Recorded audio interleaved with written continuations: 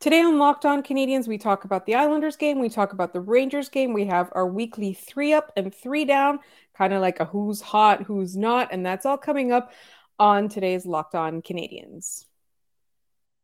Locked On Canadians, your daily podcast on the Montreal Canadiens, part of the Locked On Podcast Network, your team every day.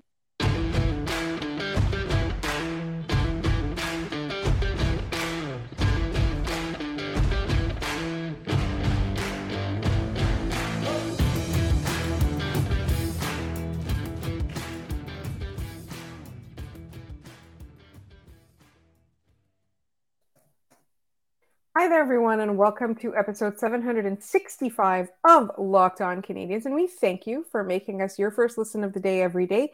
We're free and available wherever you get your podcasts, as well as on YouTube. So don't forget to like, subscribe, tell all your friends. My name is Laura Saba, also known as the Active Stick, and I'm joined, as always, by Scott Matlove, Habs Eyes on the Prize. Scott has been living his best life, watching all kinds of hockey and football this weekend, while I have been living my life drinking a lot of mimosas and watching hockey. Scott is like, that game against the Islanders wasn't great, but we'll get into that in a second. Scott, how are you doing this weekend? I'm doing all right. Finally shaking off whatever remnants of cold, respiratory, whatever the heck this thing was. And it was nice. I caught the end of the Islanders game, went out with longtime friends to treat them to buffalo wings in Buffalo for the first time. So missed the start of it, caught the end of it, which is probably for the betterment of my own enjoyment of the Montreal Canadiens hockey club this season. I mean, you did exactly as the Canadians did. They missed the start of it and only showed up for the end of it. So that's definitely something that the Canadians are going to have to do. We don't want to rehash every single episode that we do over and over again, but this will not be the first, nor the second, nor even the third time that we talk about how the Canadians really need to show up at the beginning of the game. They can't put themselves in a hole. They can't play in such a way that will allow the opponent to take control of the game. Most of the time, it's starting with allowing at least 2 goals, and that's not good. But also, if you're on your heels for the whole game, sometimes you get lucky and you don't allow those goals, but you're putting yourself in a position to be behind the play all the time. You're giving the opponent more and more rope. And you're also, I think for me, you're constantly kind of taking penalties, which you really don't want to do. You're forced to play in the ways that you're not good at. So you really have to show up early. You really have to show up for a full 60. And you really can't allow the game to get out of hand. Sometimes it's like you don't even give up that many shots or goals, but you look at the underlying numbers and like the expected goals are wildly lopsided in favor of the other team, or sometimes even the shot attempts are wildly lopsided in favor of the other team. And you're not talking about amazing teams here. You're talking about teams, right? That's who you're playing against right now. And so I do like, and I feel like with the Islanders game, the third period was good. We want to see more of that. And then, the following day, even though it was a second night of a back-to-back and the game even started earlier, so it was a less than 24-hour turnaround time between the start of one game and the other game, I think the Canadians did much better. They did show up. The underlying numbers, again, aren't super promising, but the way that they played with the energy, the way that they, the effort was there, the energy was there, the presence was there. And I thought they played so much better. Obviously, they were rewarded with a win, but it was a fun game when's the last time you watched a Canadiens-Rangers game and it wasn't one of the most boring games you'd seen in your life? Like, this game was great. Yeah, and I kind of look at the game here is that they started well. They went blow for blow with the Rangers. There was very little defense played in most of this game. They went end to end, and it was Montembeault and it was Shesterkin dueling it out, trying to keep their teams in the game here. And the Rangers admittedly had more zone time, more possession in those circumstances, and the Canadiens' attacks often came on the counter, which makes sense given the Canadiens' organization of their lineup right now versus where the Rangers are at on it. And it still ended up, the expected goals ended up a little less than even. High danger chances in the Canadiens' favor. Scoring chances, a little bit in the Rangers' favor. Shots for at 5-on-5, a little bit in the Habs' favor. shot attempts, heavily in the Rangers' favor in the first two periods, but it never felt like it was an out of control kind of thing. I think the Canadiens did a very good job trying to keep the Rangers out of the slot and try to keep that area free so Samuel Montembeault can see pucks, which is a thing they've struggled with in the past. This was a very simplistic game. It was not anything fancy. It's not like they brought in some new style of play or anything. It's just, the Canadiens did what they know how to do best. And yeah, the numbers aren't great. I'm looking here, the highest in terms of expected goals for percentage here. Michael Pezzetta, who I don't think exactly had a strong showing overall, but the Canadiens did what they needed to do. And good effort with a good process should yield buildable and good results for the team. It was a 2-1 win. Cole Caulfield has the game-winning goal. He's now scored against 23 of the 31 NHL teams in just about a season's worth of work since joining the league here. And I saw a lot of things that I liked. I don't have complaints about Joel Edmondson or David Savard making errors here. Any errors got cleaned up. It was a team effort. I believe it was Dave Poulin on the podcast when I was like, David Savard's going back here, and Christian Dvorak is coming back and supporting him on this play, even if he doesn't need that. And it's like, these are little things in the process that matter to yield better results. I've noticed it with the Rocket this year, is that puck support, defensemen supporting forwards, forward supporting defensemen are more prominent in this. And I think that's important. Evgeny Dodonov gets a lot of stick on Twitter because he can't finish worth a damn right now, which, okay, fine. But I see him putting in the steps to get pucks in the right area or being in the right spot to finish off plays on his line with Jesse Ylönen. And that's it. That's what you want to see, because you want to see these other pieces doing the little things right. We know Kirby Dach will do the little things right. We know Suzuki and Caulfield will. We know Caden Gooley, when he is healthy, will. Jordan Harris will. Seeing it more across the board like we did against the Rangers is important, because good process and good repetition yields good results down the line, and it ingrains it in your head what to do to be successful here.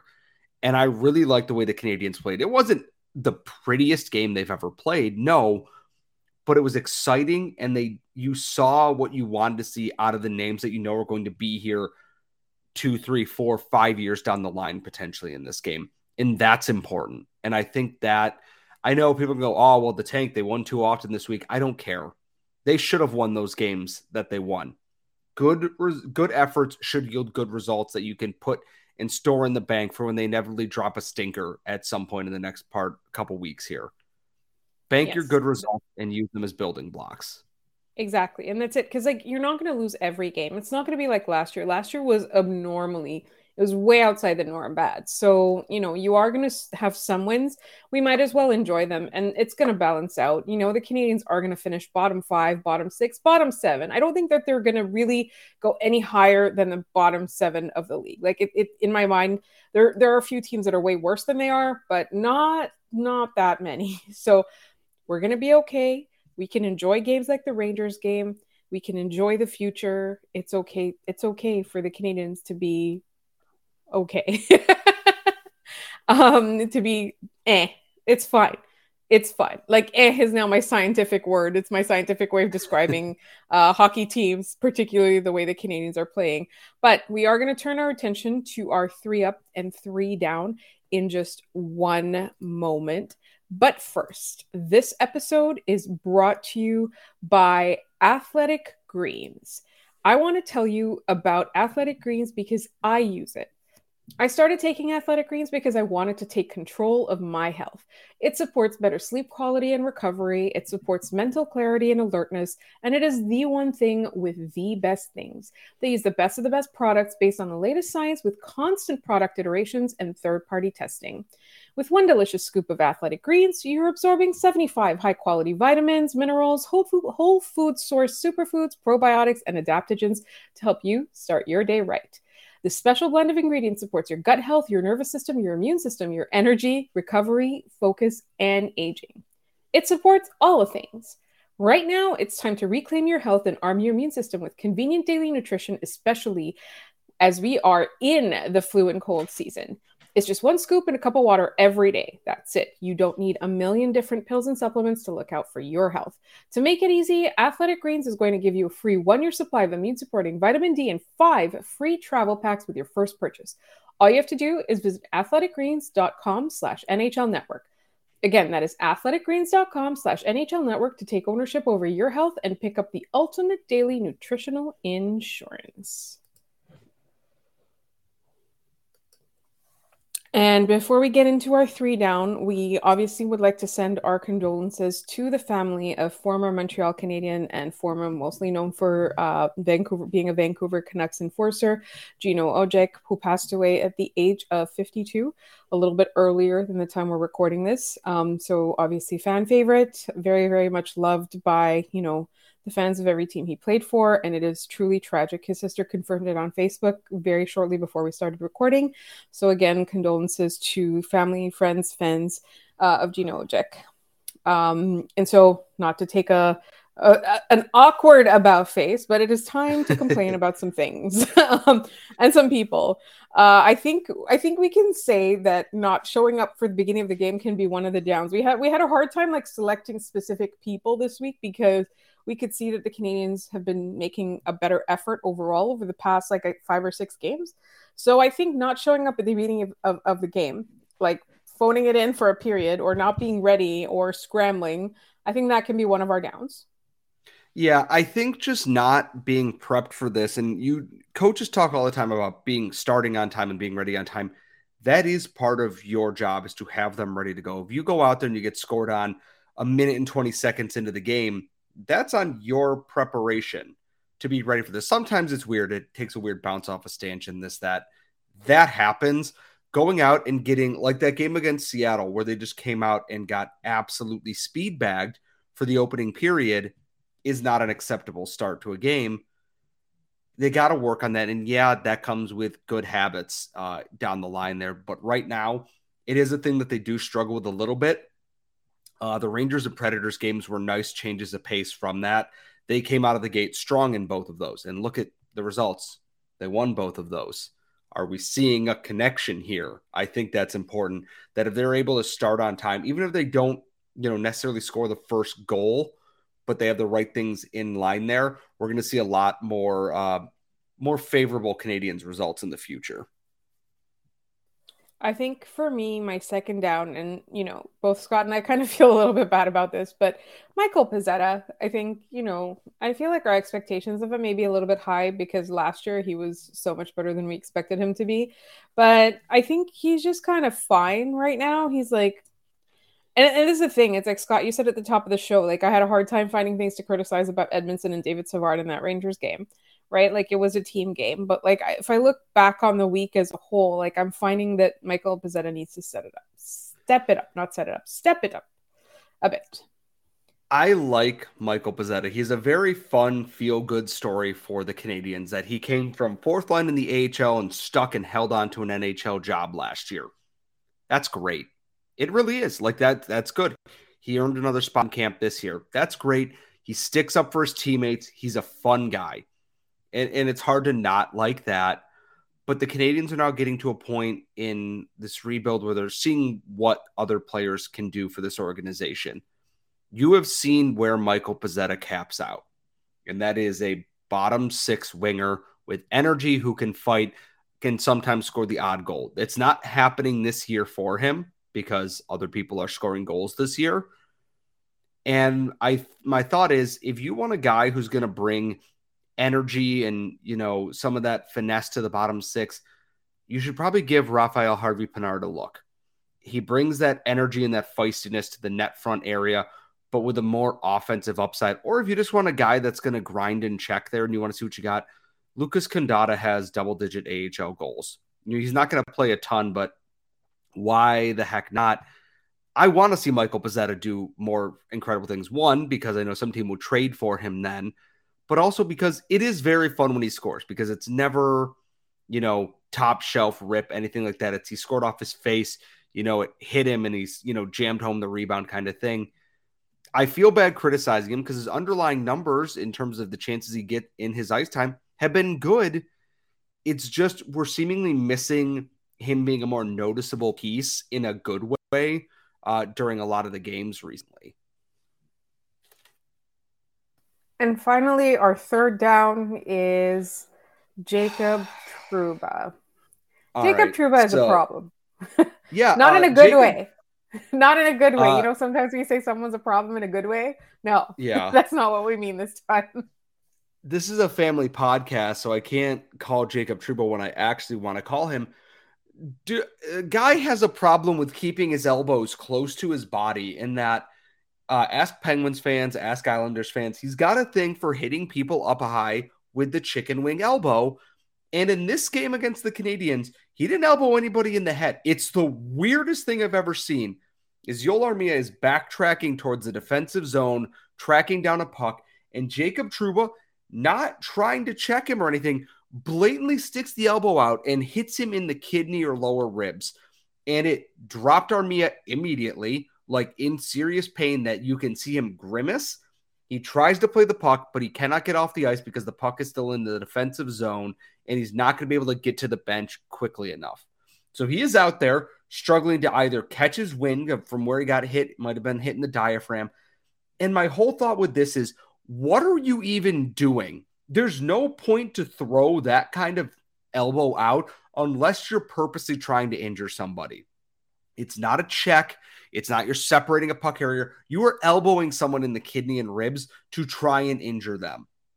And for all the stuff the officials called in that game, that somehow escaped their eye. And this is not an officials rant, because all hockey officials are bad at their job in one way or another. You're the captain of the New York Rangers, one of the richest franchises in the sport, one of the original 6 teams. You play in a premier market, and you play like some scrub just called up from the minors trying to make a statement. It's trash. And I'm grateful they only play one more time. He hasn't had a chance to elbow anybody in the head yet, but it's only a matter of time.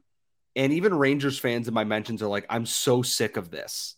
Because eventually, and we've seen this with Boston, we've seen this with other teams, the minute you start picking off other players on other teams with dirty hits and nothing happens from player safety or anything, someone eventually goes vigilante, and then everything gets ugly. It happened with Tom Wilson. It's happened with Ryan Reeves before. It's ugly and it's stupid, and there's no point for it. Elbowing Joel Armia in the kidney and ribs there's no reason for it. You're wearing basically Kevlar on your arms. That had to hurt like hell. You already get hit enough. It's a trash play, and I'd say be better, but I think this is it for him. He's got 14 points in 43 games, and he gets paid $83 million or $8 million a year. Congratulations. Just keep your arms and legs inside the vehicle at all times, Jacob Trouba. Yeah. That's what we're asking. Disneyland it. Arms inside the vehicle. And if you can't do that, get off Space Mountain and go somewhere else. All right, we're going to get off Space Mountain and go somewhere else. We're going to go to our 3-up, and that's coming up in literally just one moment. But first, as you already know, this episode is brought to you by betonline.net, which is your number one source for sports betting info, stats, news, and analysis. You can get the latest odds and trends for every professional and amateur league out there, from pro football to college bowl to basketball to literally everything, because we've got it all at betonline.net. And if you love sports podcasts, which we know you do because you're listening to this one, you can find those at BetOnline as well. We're always the fastest and easiest way to get your betting info. So head to the website today or use your mobile device to learn more. BetOnline, where the game starts. And Scott, where our game starts is Cole Caulfield. This man is literally, boy, child, whatever he is, the small goals boy is literally 14 goals away from 40 goals in a single season. Would you believe it? And it is still mid-January, not like end of January, mid-January. Scott, Cole Caulfield. Am I right? Dom Ducharme is in shambles somewhere. And the thing about this game started with Cole Caulfield dangling Adam Fox, a Norris-winning defenseman, going around Igor Shesterkin, a Vezina-winning goalie, and almost scoring a minute and a half into the game. He was on one tonight. He was on one against the Predators earlier this week, too, on PK Subban night. You were running out of adjectives to describe how special of a player he is. And with every goal, it's, hey, that contract goes up. But the man, Cole Caulfield is so very special for this team. He might be the first guy since I believe it was Stéphane Richer to hit 40 goals in a season for the Canadiens, or is the last person to do that. It's been a long time. And bless Max Pacioretty, he got to 39 and 37 under Michel Therrien of all people.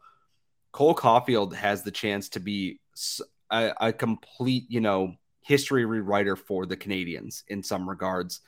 And his success with Nick Suzuki away from Kirby Dach is important, because that means if they can make things work with those lines separated, is good news for Martin St. Louis and the Canadiens. Another piece of good news for Martin St. Louis and the Canadiens is this is an honorable mention because we have so many ups this week. But Cole Caulfield. Sorry, Nick Suzuki, not Cole Caulfield. I'm so used to bothering people about Cole Caulfield now that I just called Nick Suzuki Cole Caulfield. But yes, I want to just point out that the number of times against the Rangers that Nick Suzuki capitalized on opportunities. So I think he deserves an honorable mention for that game alone. But, he's Nick Suzuki. He always deserves an honorable mention. All right. So, absolutely. Scott, you had an up you had two ups.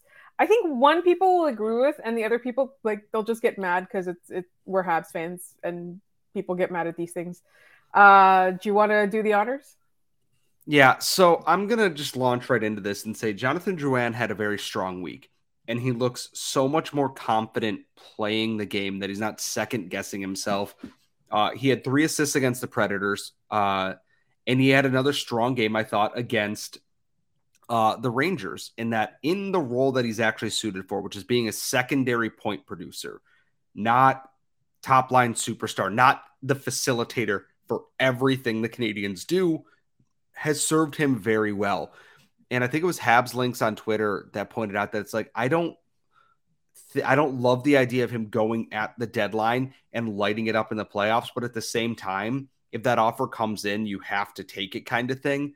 I thought Jonathan Drouin had a strong week, and I'm not saying everything is fixed. He still hasn't scored a goal this year, not through any fault of his own. He's getting opportunities, and to see him get opportunities and also be a facilitator in the playmaking game is important for Montreal, because it gives them more options around the lineup there, and it's seemingly helping get the power play a little bit back on track, that he's finding his groove there. And I'm glad to see that. There's a lot to be said about the trade and how it didn't turn out like we hoped, but I'm not cheering for Jonathan Drouin to kind of get himself back on track here. And I think he's doing a really good job at that right now. And I'm excited to see kind of what does this mean for him the rest of this year. If he continues to pick it up, does he suddenly become a more valuable trade piece than Sean Monahan, especially if he starts, potting some goals here and there? I think he's an attractive piece to a lot of teams once they see that he's kind of gotten over whatever early season woes were bothering him. I think that's true. For me, I want to see a good return. At this point, I've kind of made my peace with everything. I know on this podcast, for the past, we've been here for around 4 years now, almost 4 years. This is, 3.5 years now. We get a lot of heat for this, but we've championed him, and I think he hadn't done all he could do, but now he is doing it. So for me, I just want a good return at the deadline. Scott, how about our final down? I was a little bit surprised by this, actually, because I feel like we were complaining about him just last week, but Samuel Montembeault. Yeah, as our final up of the week, Samuel Montembeault was great this weekend. Kind of a rough start against the Islanders. We talked about starting on time, but he was so good over the course of this weekend. Against the Rangers, he was phenomenal. He arguably outdueled one of the best goalies in the NHL with a much less well-constructed roster in front of him in this game. And he played extremely well on a back-to-back. He played the night before. It's not like Caden Primo played and then he got this game. He played both games and played really well. He played really well all week, I thought. Against the Kraken, the team kind of wasn't there in front of him, but he played well against the Predators, played well against the Islanders, and played well against the Rangers. You can't ask much more from a guy that was supposed to be your backup this year. And I'm glad that he's getting some of the results, because I thought he's had a lot of strong games that get kind of undone by the Canadiens try and push, which means they're less defensively responsible. Late goal. And what was a 3-2 game turns into a 5-2 game and makes his numbers look worse. Samuel Montembeault this year has been a really pleasant surprise in terms of just his confidence, his stability in net. And even when Jake Allen comes back, I know Jake Allen is the starter on this team. There's no reason you can't give some more of his starts to Samuel Montembeault and have it be a true 1A, 1B split, 50-50 everything. Or give Jake Allen an extra night off here or there and let him kind of rest and be ready for next season too, when he's going to, again, be the starting goaltender on this team. Samuel Montembeault has given them a little bit of some time to work on their goaltending situation.